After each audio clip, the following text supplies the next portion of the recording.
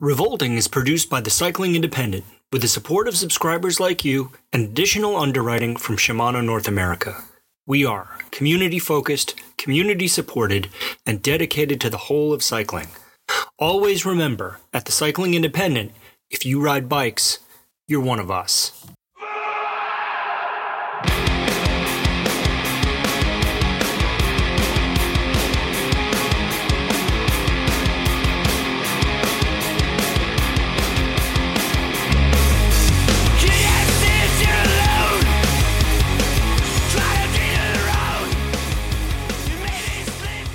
This is Revolting with Stevel and Robot on the Cycling Independent, episode 31, Internet Friends.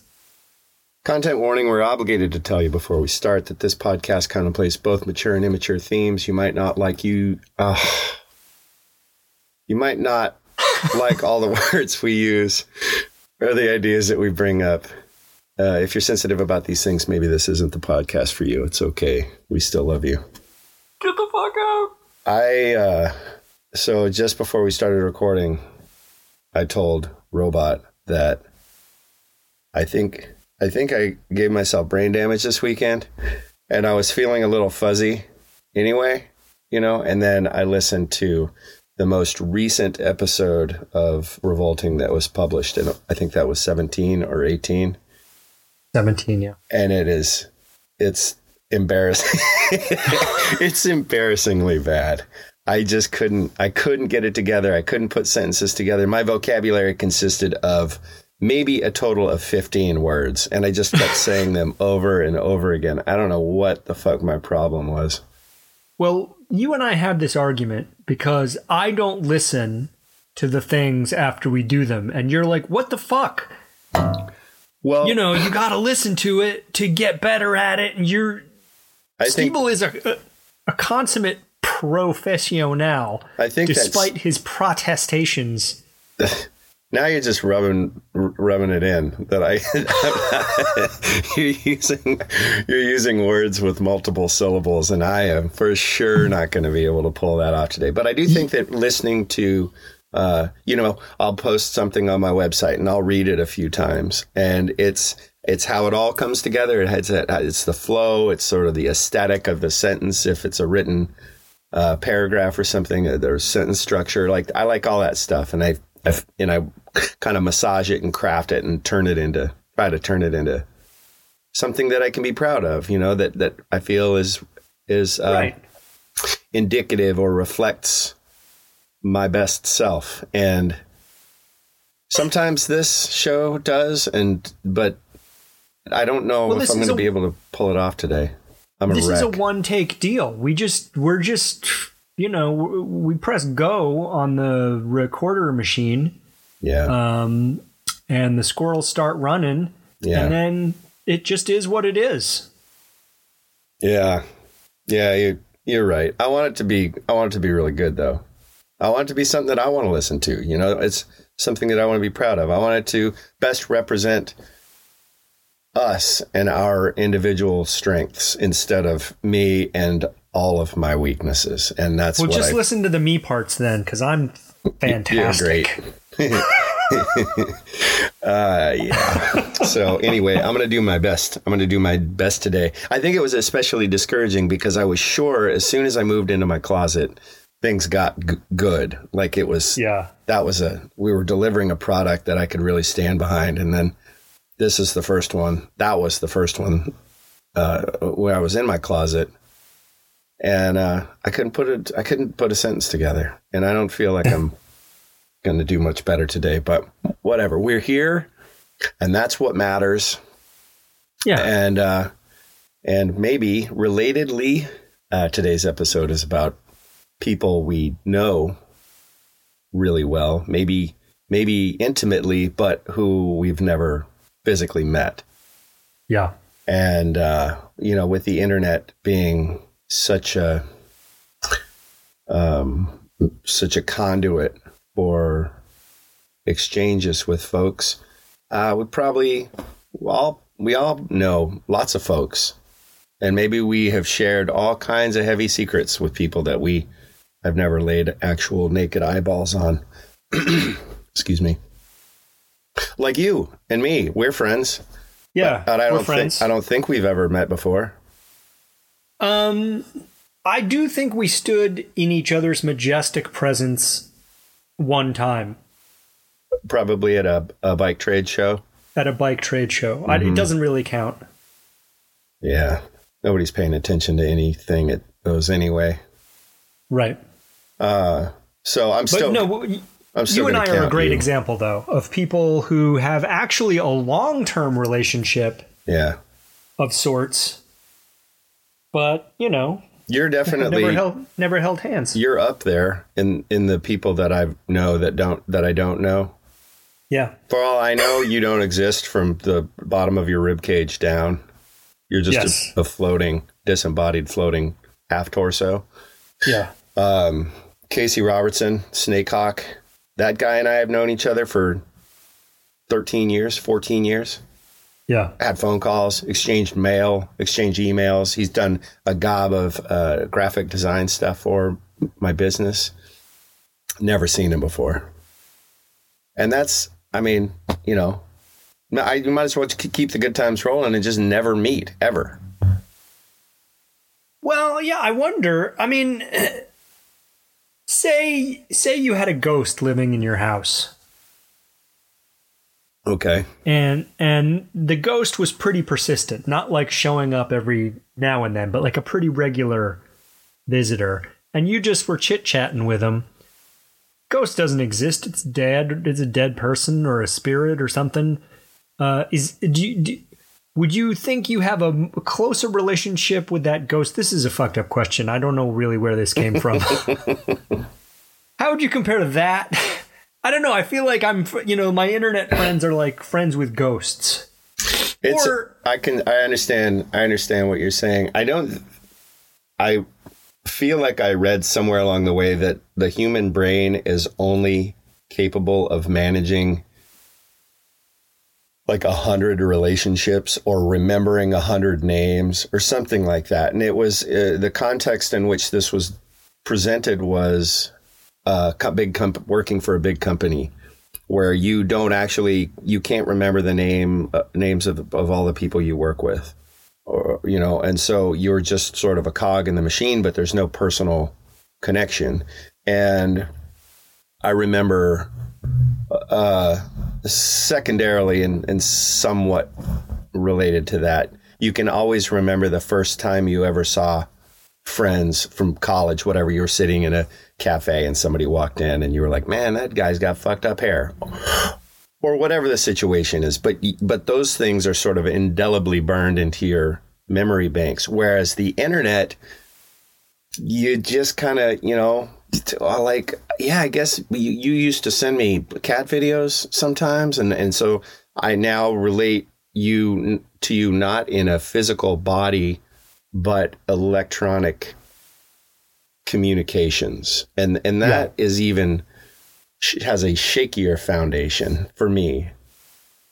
Well, what's weird to me, so one of my internet friends is a guy, an Australian guy named John, who I had a blog a long time ago when blogs were still relevant. You remember that time? I just heard that they're coming back. Yeah. That's a good thing you kept the lights on. I've been running so slowly in this race that all of a sudden I'm in first place again. Right. or for the first time, I guess, maybe. So this is going back 20 years? Yeah, no, more. Probably 25 years ago, I had this blog that I wrote all the time. And all my friends had blogs that they wrote, and, you followed each other's blogs and read each other's boring thoughts. And this Australian guy started following my blog. And, he would leave comments and little chit chat and whatever. And then I sort of stopped doing that blog, and I don't know, maybe we're Facebook friends, but maybe not. But now, he follows me on Instagram, I follow him. There's this weird, mutual admiration and support. Like, actually, he's a guy I haven't had a personal exchange with, like where we talked about, personal shit in at least 15 years. But he takes these photos and I like your photo and, oh, that's a nice one. And there's just this it's this strange, like, internet only kind of relationship where you're like, I support and boost and promote what you're doing. Yeah. And you do the same thing for me. And we just have positive regard for each other. That's nice. It is nice, but it's also a very weird, it's almost like it was forged 25 years ago. And then we're both just like, yeah, and that's just where it is. Yeah. That's, I hung out with a bunch of folks this weekend, some of whom I've met in real life, but it's been a couple years or even 5 years or maybe more. And then some of these people I do know, and I can remember their name and I know what their face looks like. And because of developing relationships with some of them like that, I feel like I've kind of gotten a little bit of face blindness, because if I'm used to,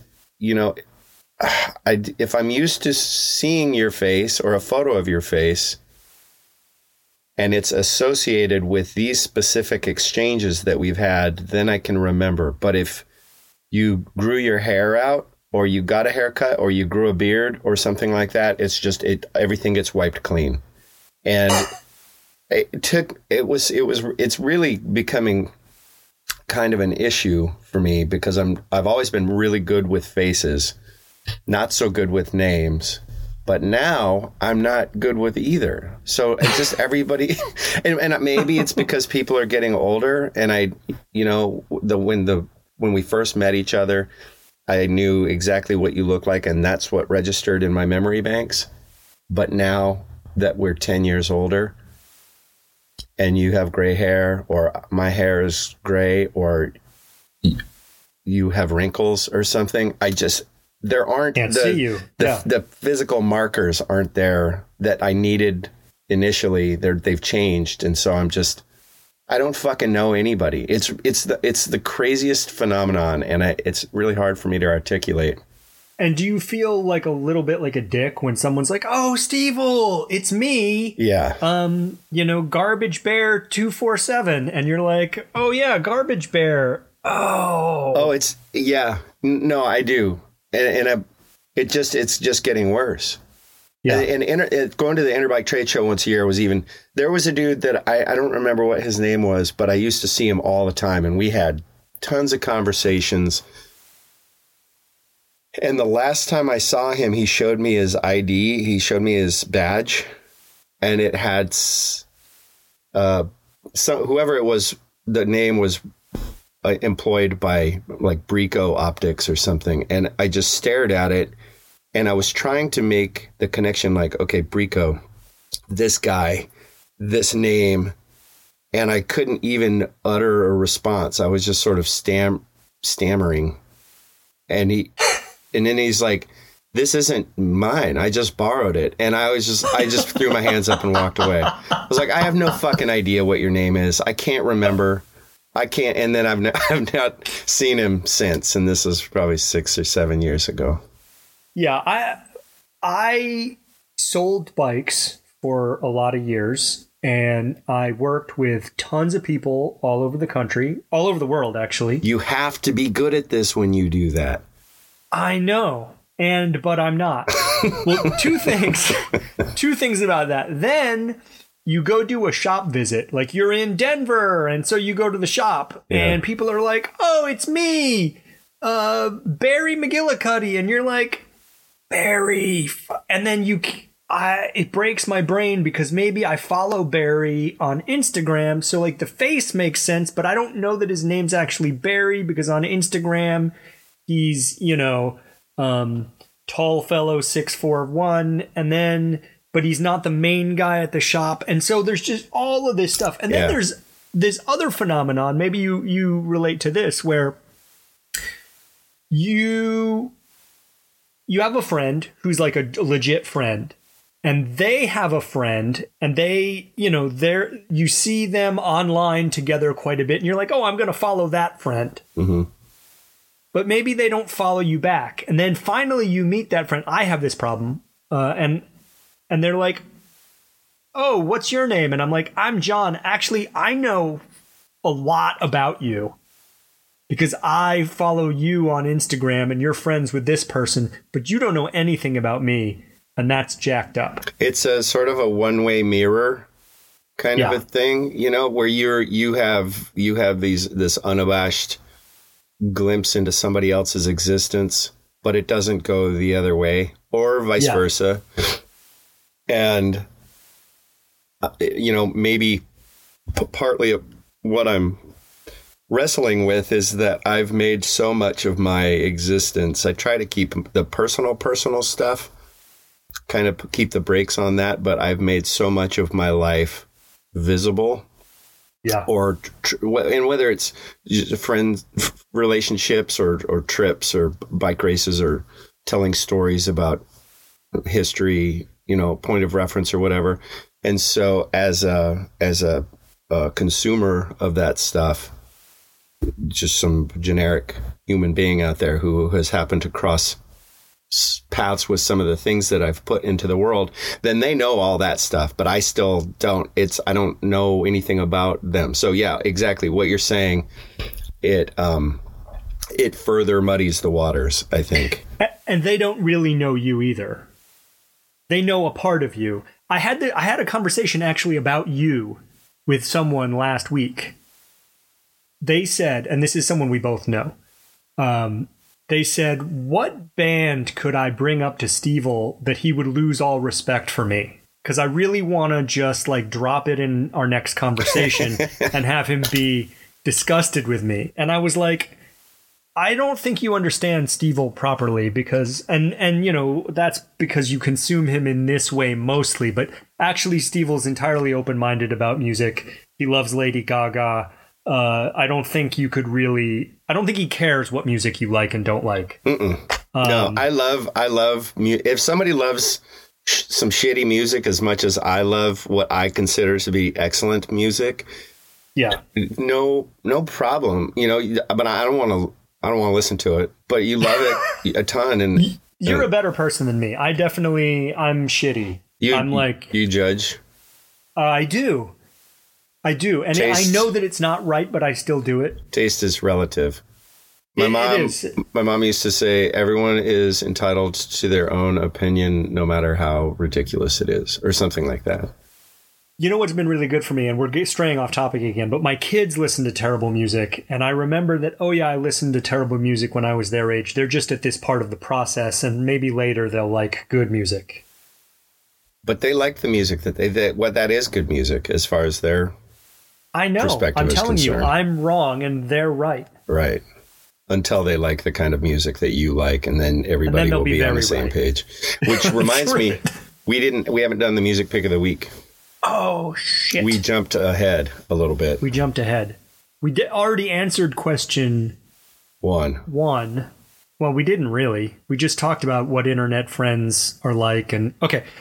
What's your music pick? I don't have a full album right now, but the Afghan Wigs just released the first single off of their forthcoming record, and I am a longtime fan of the Afghan Wigs. I think they are an amazing fucking band, and Greg Dooley has the swagger of 15 swaggers. And sometimes probably has a little bit of stagger too. I think it's great. And the new song I think it's something called I'll Make You See God. And it's angry, and it's kind of like harkens back to early Afghan Wigs. So I've been listening to that single a lot. Over and over. Yeah. The way I listened to that first Plosives single over and over and over again until I was like, put out another fucking song, guys. Yeah. I'm seeing them in 2 weeks, by the way. My pick of the week this week is a French psychedelic metal band. Three-piece. Yeah. Called Slift. Yes. Yeah. There's some live performances online that are just, I've seen that are just not to be believed. That's correct. I do not like psychedelic metal. Like, that's not the genre that I'm like, yeah, cue some of that up. But these three young French fellows do something to it. They deliver it with a punch. Yeah. I forgot about them. Yeah.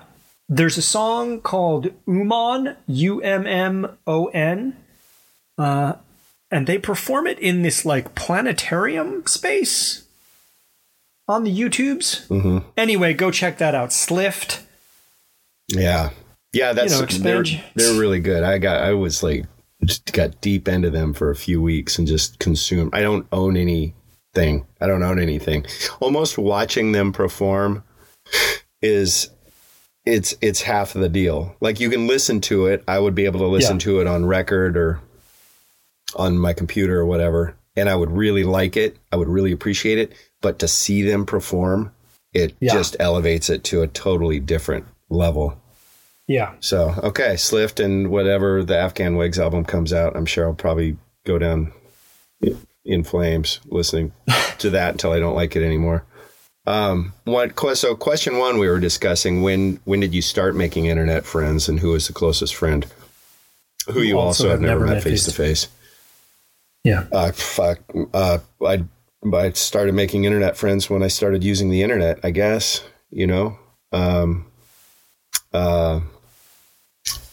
Kristen Farrell is a really amazing artist who came from Lawrence, Kansas, and now lives in Huntington Beach. And she and I became friends and have had art shows together, and invited me to her house, and I met her son and her husband and their dogs. And, I have like a real relationship with her now. You converted. Mm-hmm. Yeah. So she was probably one of my first internet friends. And like I said, Snakehawk and I don't know how we started becoming friends. Hurl Everstone and I, we were internet friends before there was such thing as an internet. Because that goes back to, like, I knew of Cars or Coffins, and I'd found his fanzine. Yeah. And I was making fanzines, so we became pen pals. So it was the same kind of thing, like you learn about somebody through a weird channel who's somebody who's doing something on the other side of the country who is, that is, I can't think of the term. It's something that resonates with you and you like it, and it's similar to stuff that you're doing. You're simpatico. You are of like minds. Yeah. You are, Yeah. I like that. That's like a Victorian era internet friend. You and Hurl. Yeah. Say, sir, I enjoy your endeavors with your dandy horse. I guess you'd be in that category too, because even though I didn't realize that the guy that I used to email with was also the guy that I was doing a podcast with until like the 5th episode was recorded. You and I have had a relationship for 12 years now. Yeah, I think it's better that way. I feel like we are secret agents who have associated with each other on different missions with different identities. Mm-hmm. And you're like, at some point you were like, oh, you're the fucking guy from Leningrad with the beard? Yeah, that's right. You're right. No way. I remember you from the Paris Metro. Yeah. Now it makes sense. Now all of the pieces have kind of come into place, and I for sure going forward won't forget that you are my friend and you're the same guy. That's beautiful in a way, but I'm also low level disappointed by that. I feel like I wish that I could now disappear again, like you might, and just reemerged later. You might, it's like a Mission Impossible when the webcam turns off, And then you walk into the other room and take off your prosthetic nose and take your hair off and take your glasses off. And then you look like a totally different fake teeth. Pull those out of your mouth. I don't know who you are. I don't know what you look like. Yeah. I don't know what happened to Robot. He just disappeared. Yeah. He just off the grid. Yeah. But I'm friends with this new guy named Tobor. Has a very similar sense of humor. They have kind of the same voice. What about you? When did you start making internet friends? Yeah, it was like late 90s. As I said, I had a blog back then. It was the typical stuff. And it was at a point where I was working at a regular person job, and I was like trying to decide, like, am I a writer? Maybe I'm a writer. Look at me, I'm doing writing. And so that blog is cringy, and then there's some good stuff in it. And eventually I started writing for other things. But anyway, when I had that blog originally, as I said, all the cool sort of tech kids, I was in the software industry, I think, then. And all the tech, you were just, have you read that guy's blog? Oh, yeah, he's not just a cog in some giant software wheel. He's also a sensitive artist. An actual human being. I think that also I'd listened to the latest podcast and I said, I think that, or I feel like, in front of every fucking thing I said, and I'm trying so hard not to do that. So I take that back right then, strike that from the record. But when this was an emerging medium, people were excited to learn that there were actual beating hearts behind all of the ones and zeros. This medium and this product that was coming out of it. It was super exciting to find out there's a real person behind it. And what kind of personality are they projecting? And what kind of personality do they actually have? Who are they as a human being? Yeah, that was... I think initially, right, it was sort of like a million years ago, you would maybe read the classifieds in Maximum Rock and Roll, or meet people who were maybe letting bands crash on their floors, or there was a very tenuous, like, seagull shit and paper clips, MacGyver kind of way to connect with people in other places who were of like mind, right? Mm-hmm. Friends or friends of friends, even through that network, knowing somebody who knew somebody or had a cousin or a sister or something like that. Right. Yeah. And it was very kind of like almost conspiracy theory, like you had to like do research and make arcane connections between people and events in order to make those relationships happen. Yeah. And then the internet was like, turns out we solved all that.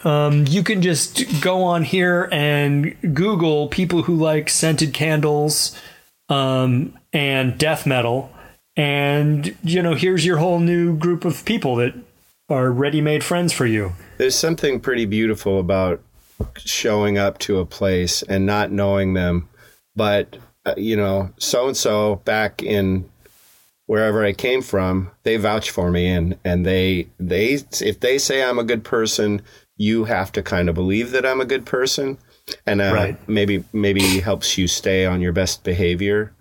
Or maybe I'll steal your stereo. Then obviously you're not a very good... I think maybe there's just a lot more trust associated with mutual relationships that were vouching. I'm passing somebody off to you, and I can vouch for them. I know that they're a good person and they've never stolen my stereo. And so if somebody takes your mutual friend's word for it, it's nice. I miss that. Do you think... I do miss that, because it doesn't happen very much. Not anymore. Do you think... Right. Do you think that...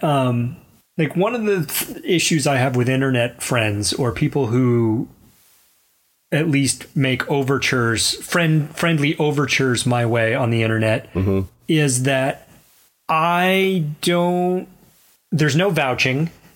And I'm skeptical that the person that people put out on the internet is who they really are, right?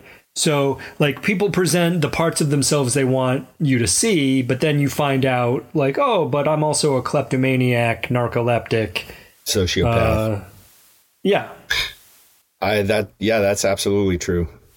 And people talk about dating apps, and you never know who you're going to meet, because somebody can present themselves any way they want to they project themselves the very best version of themselves. And so you don't know, but that's also not really any different than meeting someone in a restaurant and they're projecting the very best of themselves. I guess the only difference being, or a primary difference being, that you don't have the ability to use your spidey sense and that sixth sense of everything that this person tells me and everything that they do, everything is right. Everything is right, but there's just something that doesn't seem good.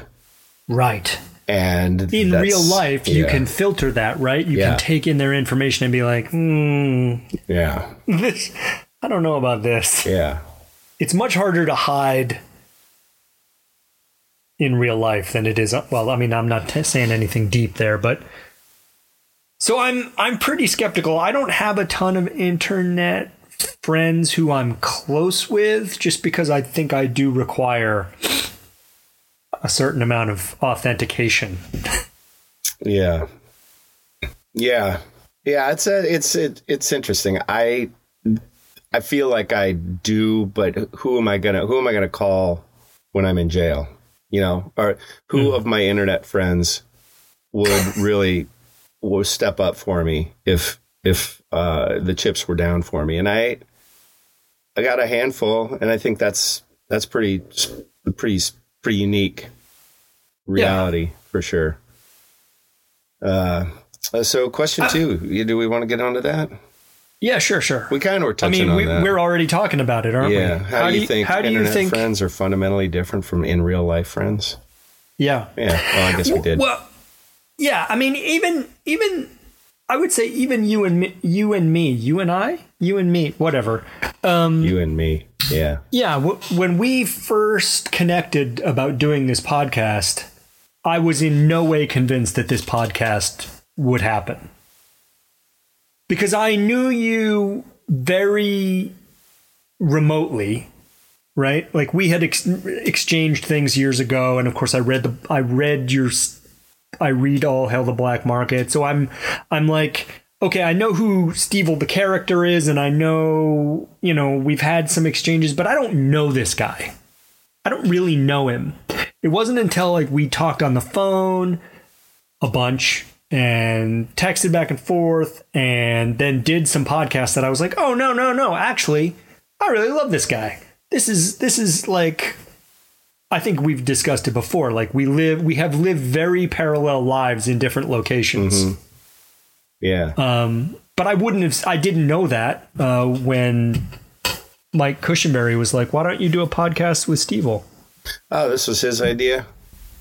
That's kind of neat. I think so. Yeah. I never really knew where the concept of this came from. So that's kind of cool. Oh, hey, it's story time with Stevel. About 3 years ago, Shimano tapped me to join a group of people they were calling the Gravel Alliance. Essentially, this was a group of people who were going to ride and test the GRX gravel group. We're going to do races around the country and rides and have light influence on design and engineering and research and development tweaks that needed to be done before it went to market. On the surface, this was just an opportunity to ride bikes and to meet this amazing group of personalities, and even to take a peek behind the curtain and learn a little bit more about Shimano as a company. But on the underneath, I learned more about myself and my own self-worth than I could have ever hoped for. The whole thing was really brilliant, and I understand that's not exactly what they had in mind when they asked me to sign on, but That was a byproduct, and I will forever be in Shimano's debt because of it. Well, back to sort of how one presents themselves, or who somebody is behind a screen versus in 3 dimensions.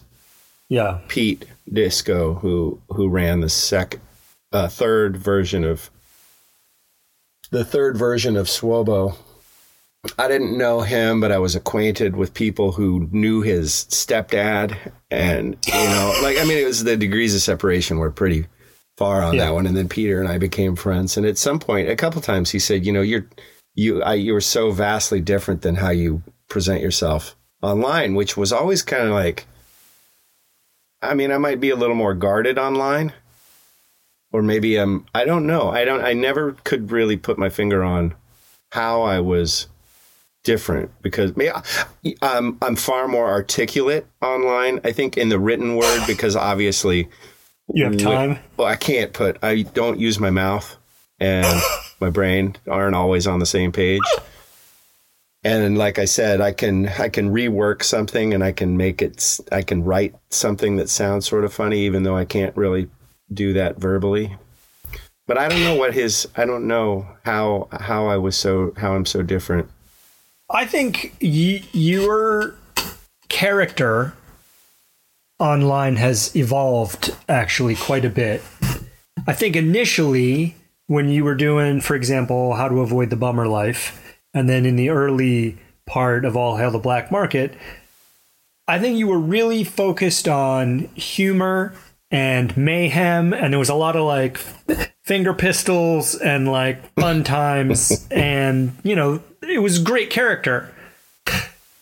Over time, I think it's become more you, where I think you've become more personal and more vulnerable over time, and part of that is like some shit happened to you, right? Yeah. But it's like any thing you make or any art, where it evolves and you hope, if you're working at it, it gets truer over time, right? Yeah. Yeah, I've never really looked at it in that context before. That's pretty neat. Well, I'm just here to blow minds. Oh, consider it blown. Mission accomplished. No, I think you have become willing to share more, and to share it in a more honest and vulnerable way, where in the early years, I think you would have been like, well, this fucked up thing happened, and this is why I'm right and whoever was wrong. And in later years, you've been like, well, this fucked up thing happened. I really don't know whether it's me or them or what, or maybe it's both of us. It just seems like, you've matured and evolved. I don't mean to accuse you. I appreciate that. And it goes to show, I think one thing I've definitely learned in the last 10 years is that just because you're a grown up doesn't mean you have the answers. And I've referred to my 50s as a second puberty, like get my 40s to my 50s. Well, I'm not even really in my 50s. I'm only 51. Just a mere babe in the woods. Yeah. But between 40, I think I thought 40 was a grown up. Because I remember when my mom turned 40 and that was a big deal, and we had a party, and I just like looking at a 40-year-old. It's like, oh, they have a job and they know what they're doing. And I loved being 40. I thought that was a fun birthday, and I thought it was a fun year. And then I turned 41 and I didn't like that at all. And, and it's been a really fucking bumpy road. And the closest thing I can relate to it is being 11, 12, 13, where your body's changing. You don't feel comfortable in your brain feels at odds with your body and vice versa, and your emotions are all over the place. Like, that's how I felt for the last probably 5 years. And it came to a real fever pitch in about 2019. I didn't know what the fuck I was doing. And being open to the fact that you don't know anything, or you don't know as much as you feel like you should. Like once I related to that, once I acknowledged that and really embraced that, then the sailing got a little bit smoother. But fuck, it's an intimidating and a terrifying place to be in life, where you think you're supposed to have it together and you absolutely don't. I think you nailed it. I mean, I think the older I get, the more I understand how wrong my thinking is. And actually also the more comfortable I am with that. Well, fighting against it isn't going to make anything better. You know, being uncomfortable or being resistant to that in your own vessel is just, it's going to make you crazy. Yeah. Yeah. I mean, I think we see that everywhere. People like clinging to bad old ideas. That's probably having a real 50% of what's going wrong right now. Maybe even more, maybe all of it.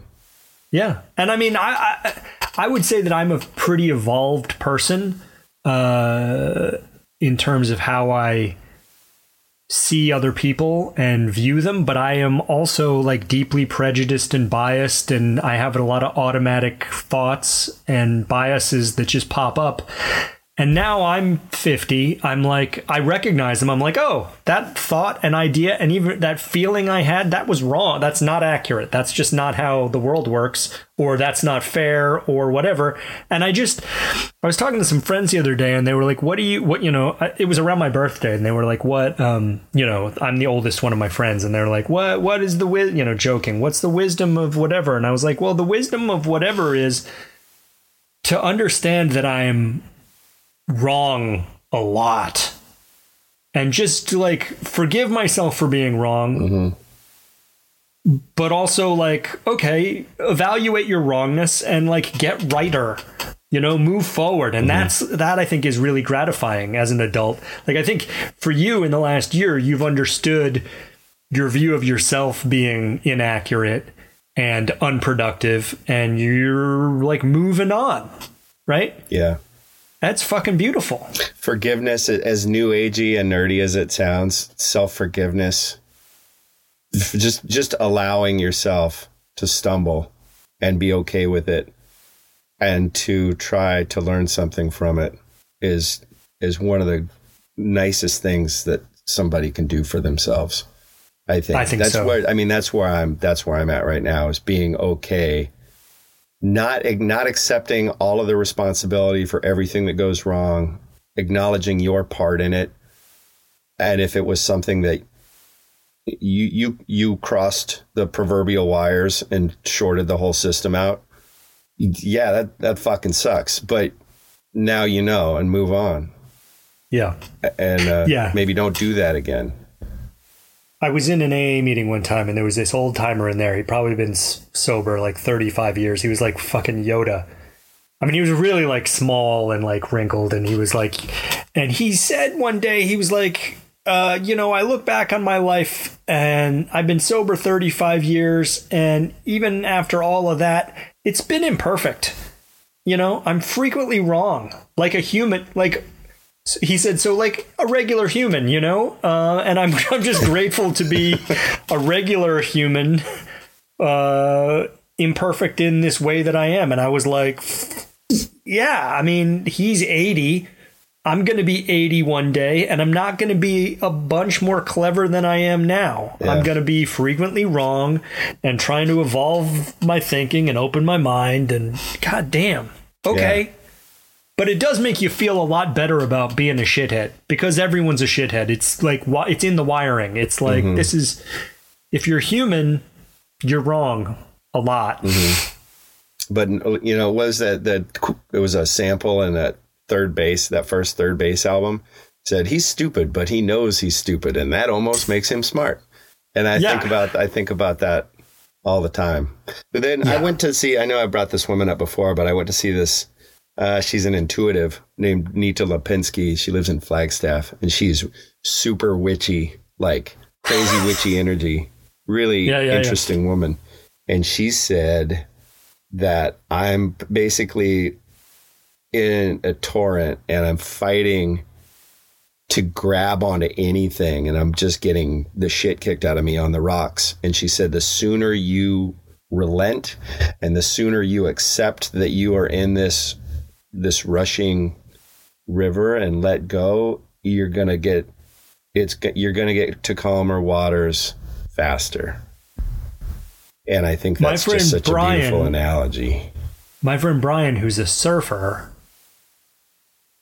did this thing called ragdoll. He used to have a blog called Ragdolling, but the basic idea is when you wipe out and the wave takes you, if you fight the wave, it's gonna fuck you up. Yeah. You just got to go loose like a ragdoll and accept it, and you'll wash up on the sand, and that's the fastest, easiest way. That's why. To get out of that's why when drunk people get hit by cars, they don't get hurt. That's the takeaway. Scientific science. Yeah. Okay. I wish you and I had a science and medicine referee that would stand by the side and just throw flags. It's just yellow cards left and right. Yeah. That's not correct. You can't run over a drunk person. You can't kill a drunk person. They're immortal in that moment. 100%. They're bulletproof. There's nothing you can do to kill a drunk person. Yeah, bullet goes right through them. They're like all wet. Doesn't matter. It's like putting a bullet in water. Okay, question 3. Would you rather eat? Oh. I don't know. Are we done with that? We're closing in. Yeah, let's do it. Let's get to would you rather. Would you rather eat a whole elephant or a whole shark? How long do I have? Let's say you have a month. Like skin and teeth and bones. Skin and teeth, everything. Yeah. And the shark is it's like a 10-foot great white shark. Fuck. It's like an elephant-sized shark. Oh man, that's just so much bad energy. I'd probably go with the shark. Why? I don't know. Because seafood is more relatable. I don't eat much meat at all, but seafood is more relatable to me than elephant meat. What the fuck is do people eat elephant anywhere? I don't think so. I don't know. Think so. Someone eats an elephant. Everything has been eaten. Yeah. I have eaten shark. But shark skin, I think, is really hard to eat. On the other hand, elephants are hairy. So this isn't even prepared food. This isn't like a prepared elephant food. Well, going snout to tail. Trunk to tail. You're just starting. You can prepare it. You can today I'm going to pit barbecue an elephant ear. You could do that. It would take so much longer than a month. Because if you think about the size of a burrito and how full you are after a burrito, and you are eating an elephant in burrito-sized increments, that is going to take there's more than 365 burrito pieces in an elephant. Or a shark. Okay. All right. Okay. That's a terrible question.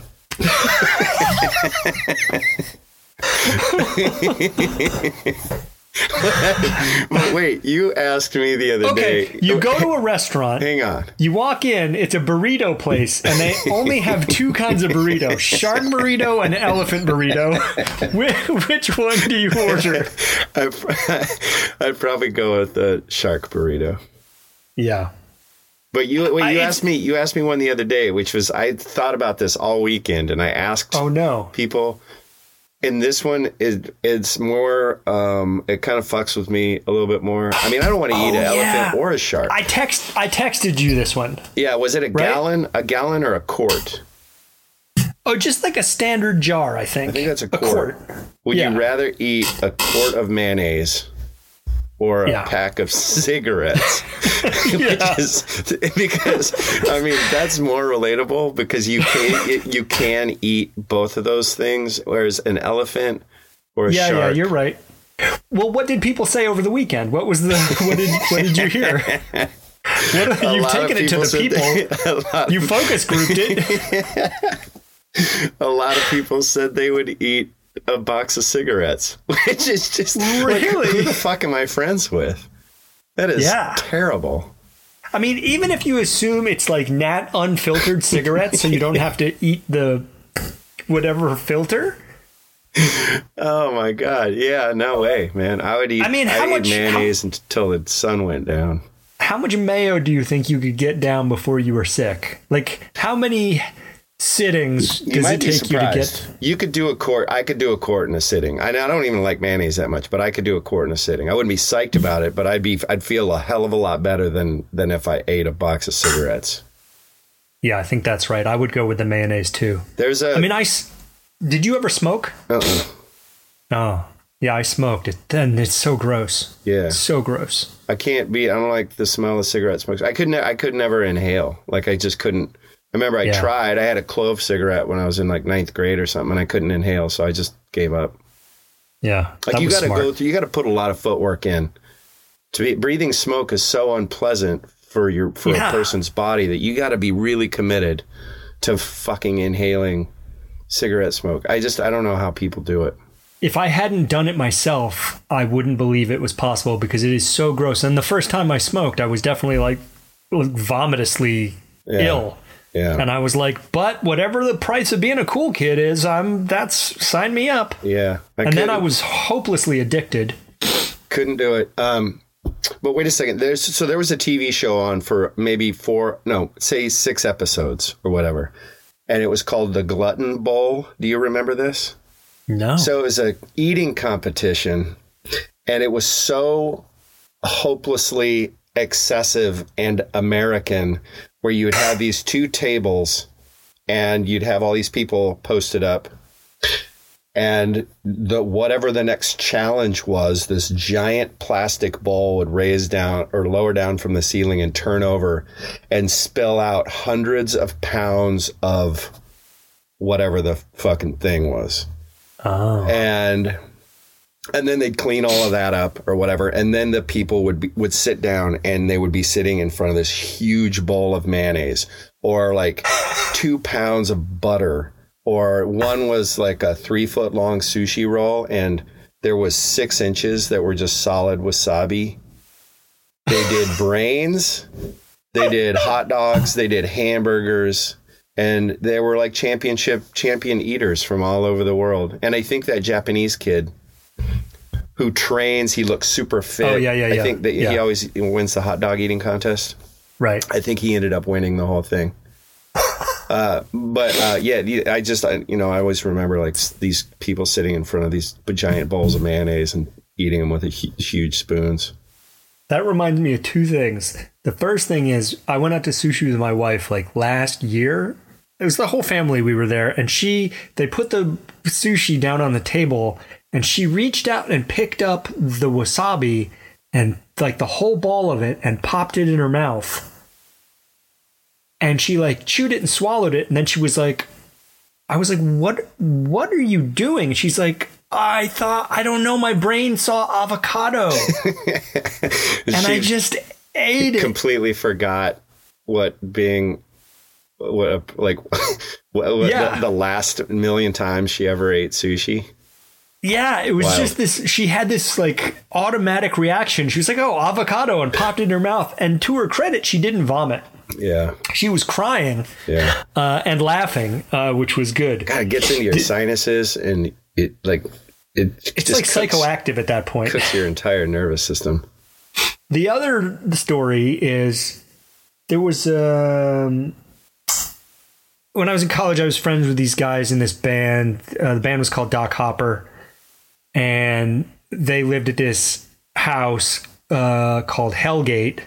And, like they had quarter pipe, half pipe. I forget what they had. They had a skate ramp, and they would have bands play there. And it was like always lunacy. And they lived around the corner from us. And one day some kid was like, back then it was like, everyone was like, I'm going to drink a Jolt Cola. Like you had all these little shitty punk rock kids who were just like sugar fiends. Do you recall this? Mm-hmm. And one of them was like, I love sugar so much I could eat a bowl of sugar. And I think my friend Chris, who's in Doc Hopper, was like, fuck you, no, you can't.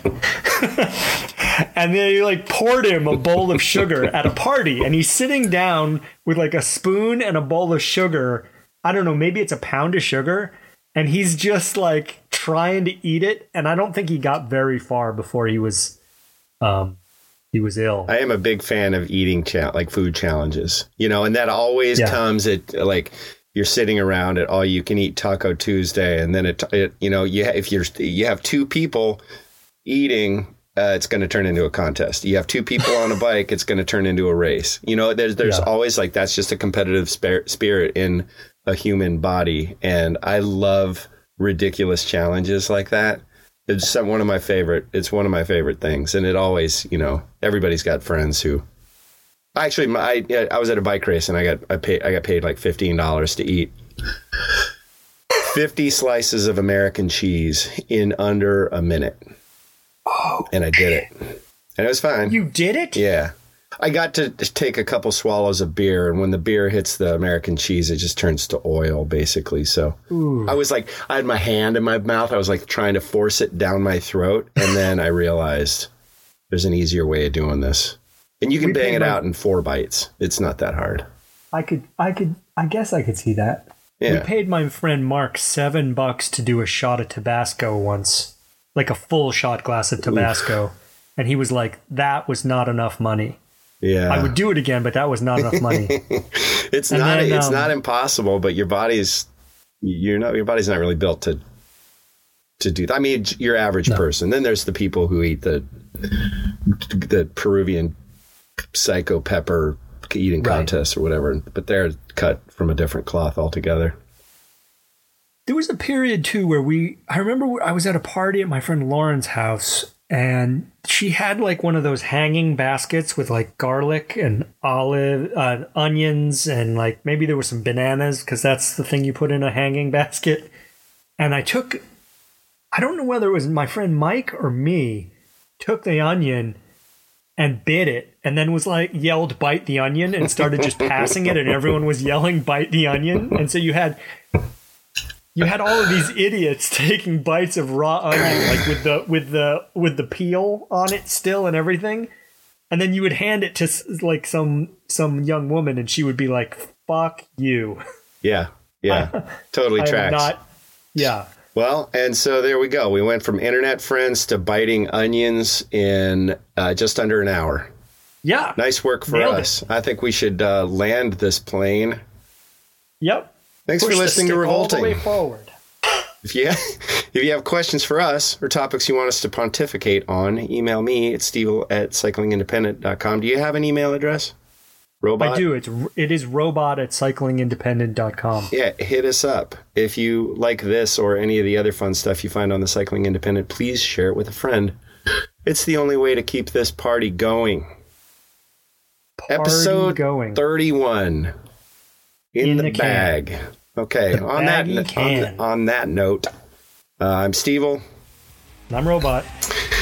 Don't forget to go chasing waterfalls.